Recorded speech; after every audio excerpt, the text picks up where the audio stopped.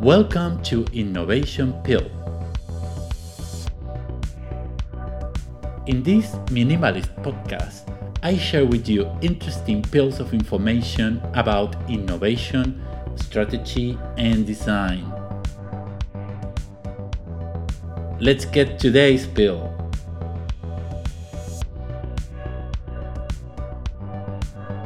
How do you score innovation projects?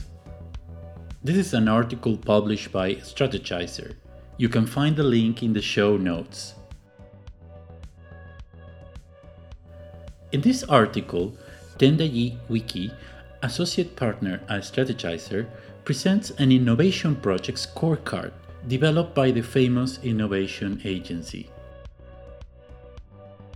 Tendayi spots a project in which they help a corporate incubator to define a system to evaluate projects. I know from my times working in an incubator that this is actually very hard to do.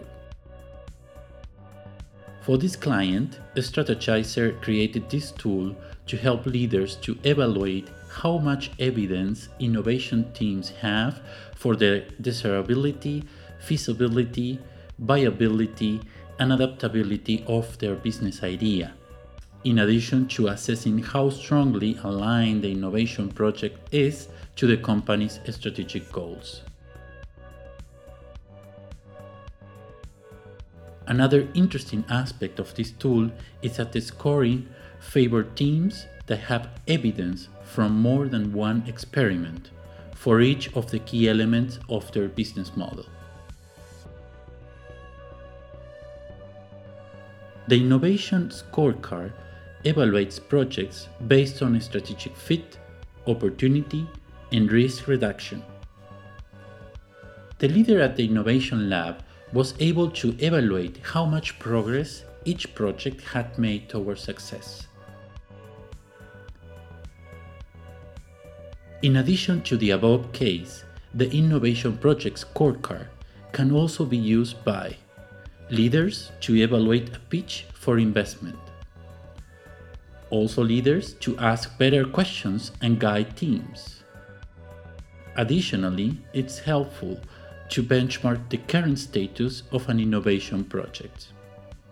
For teams, it's important to evaluate their own progress during sprints and stand-ups. For both leaders and teams, it's important to decide next steps for testing. I personally find the Innovation Project Scorecard extremely useful, and luckily Strategizer made it available to everybody.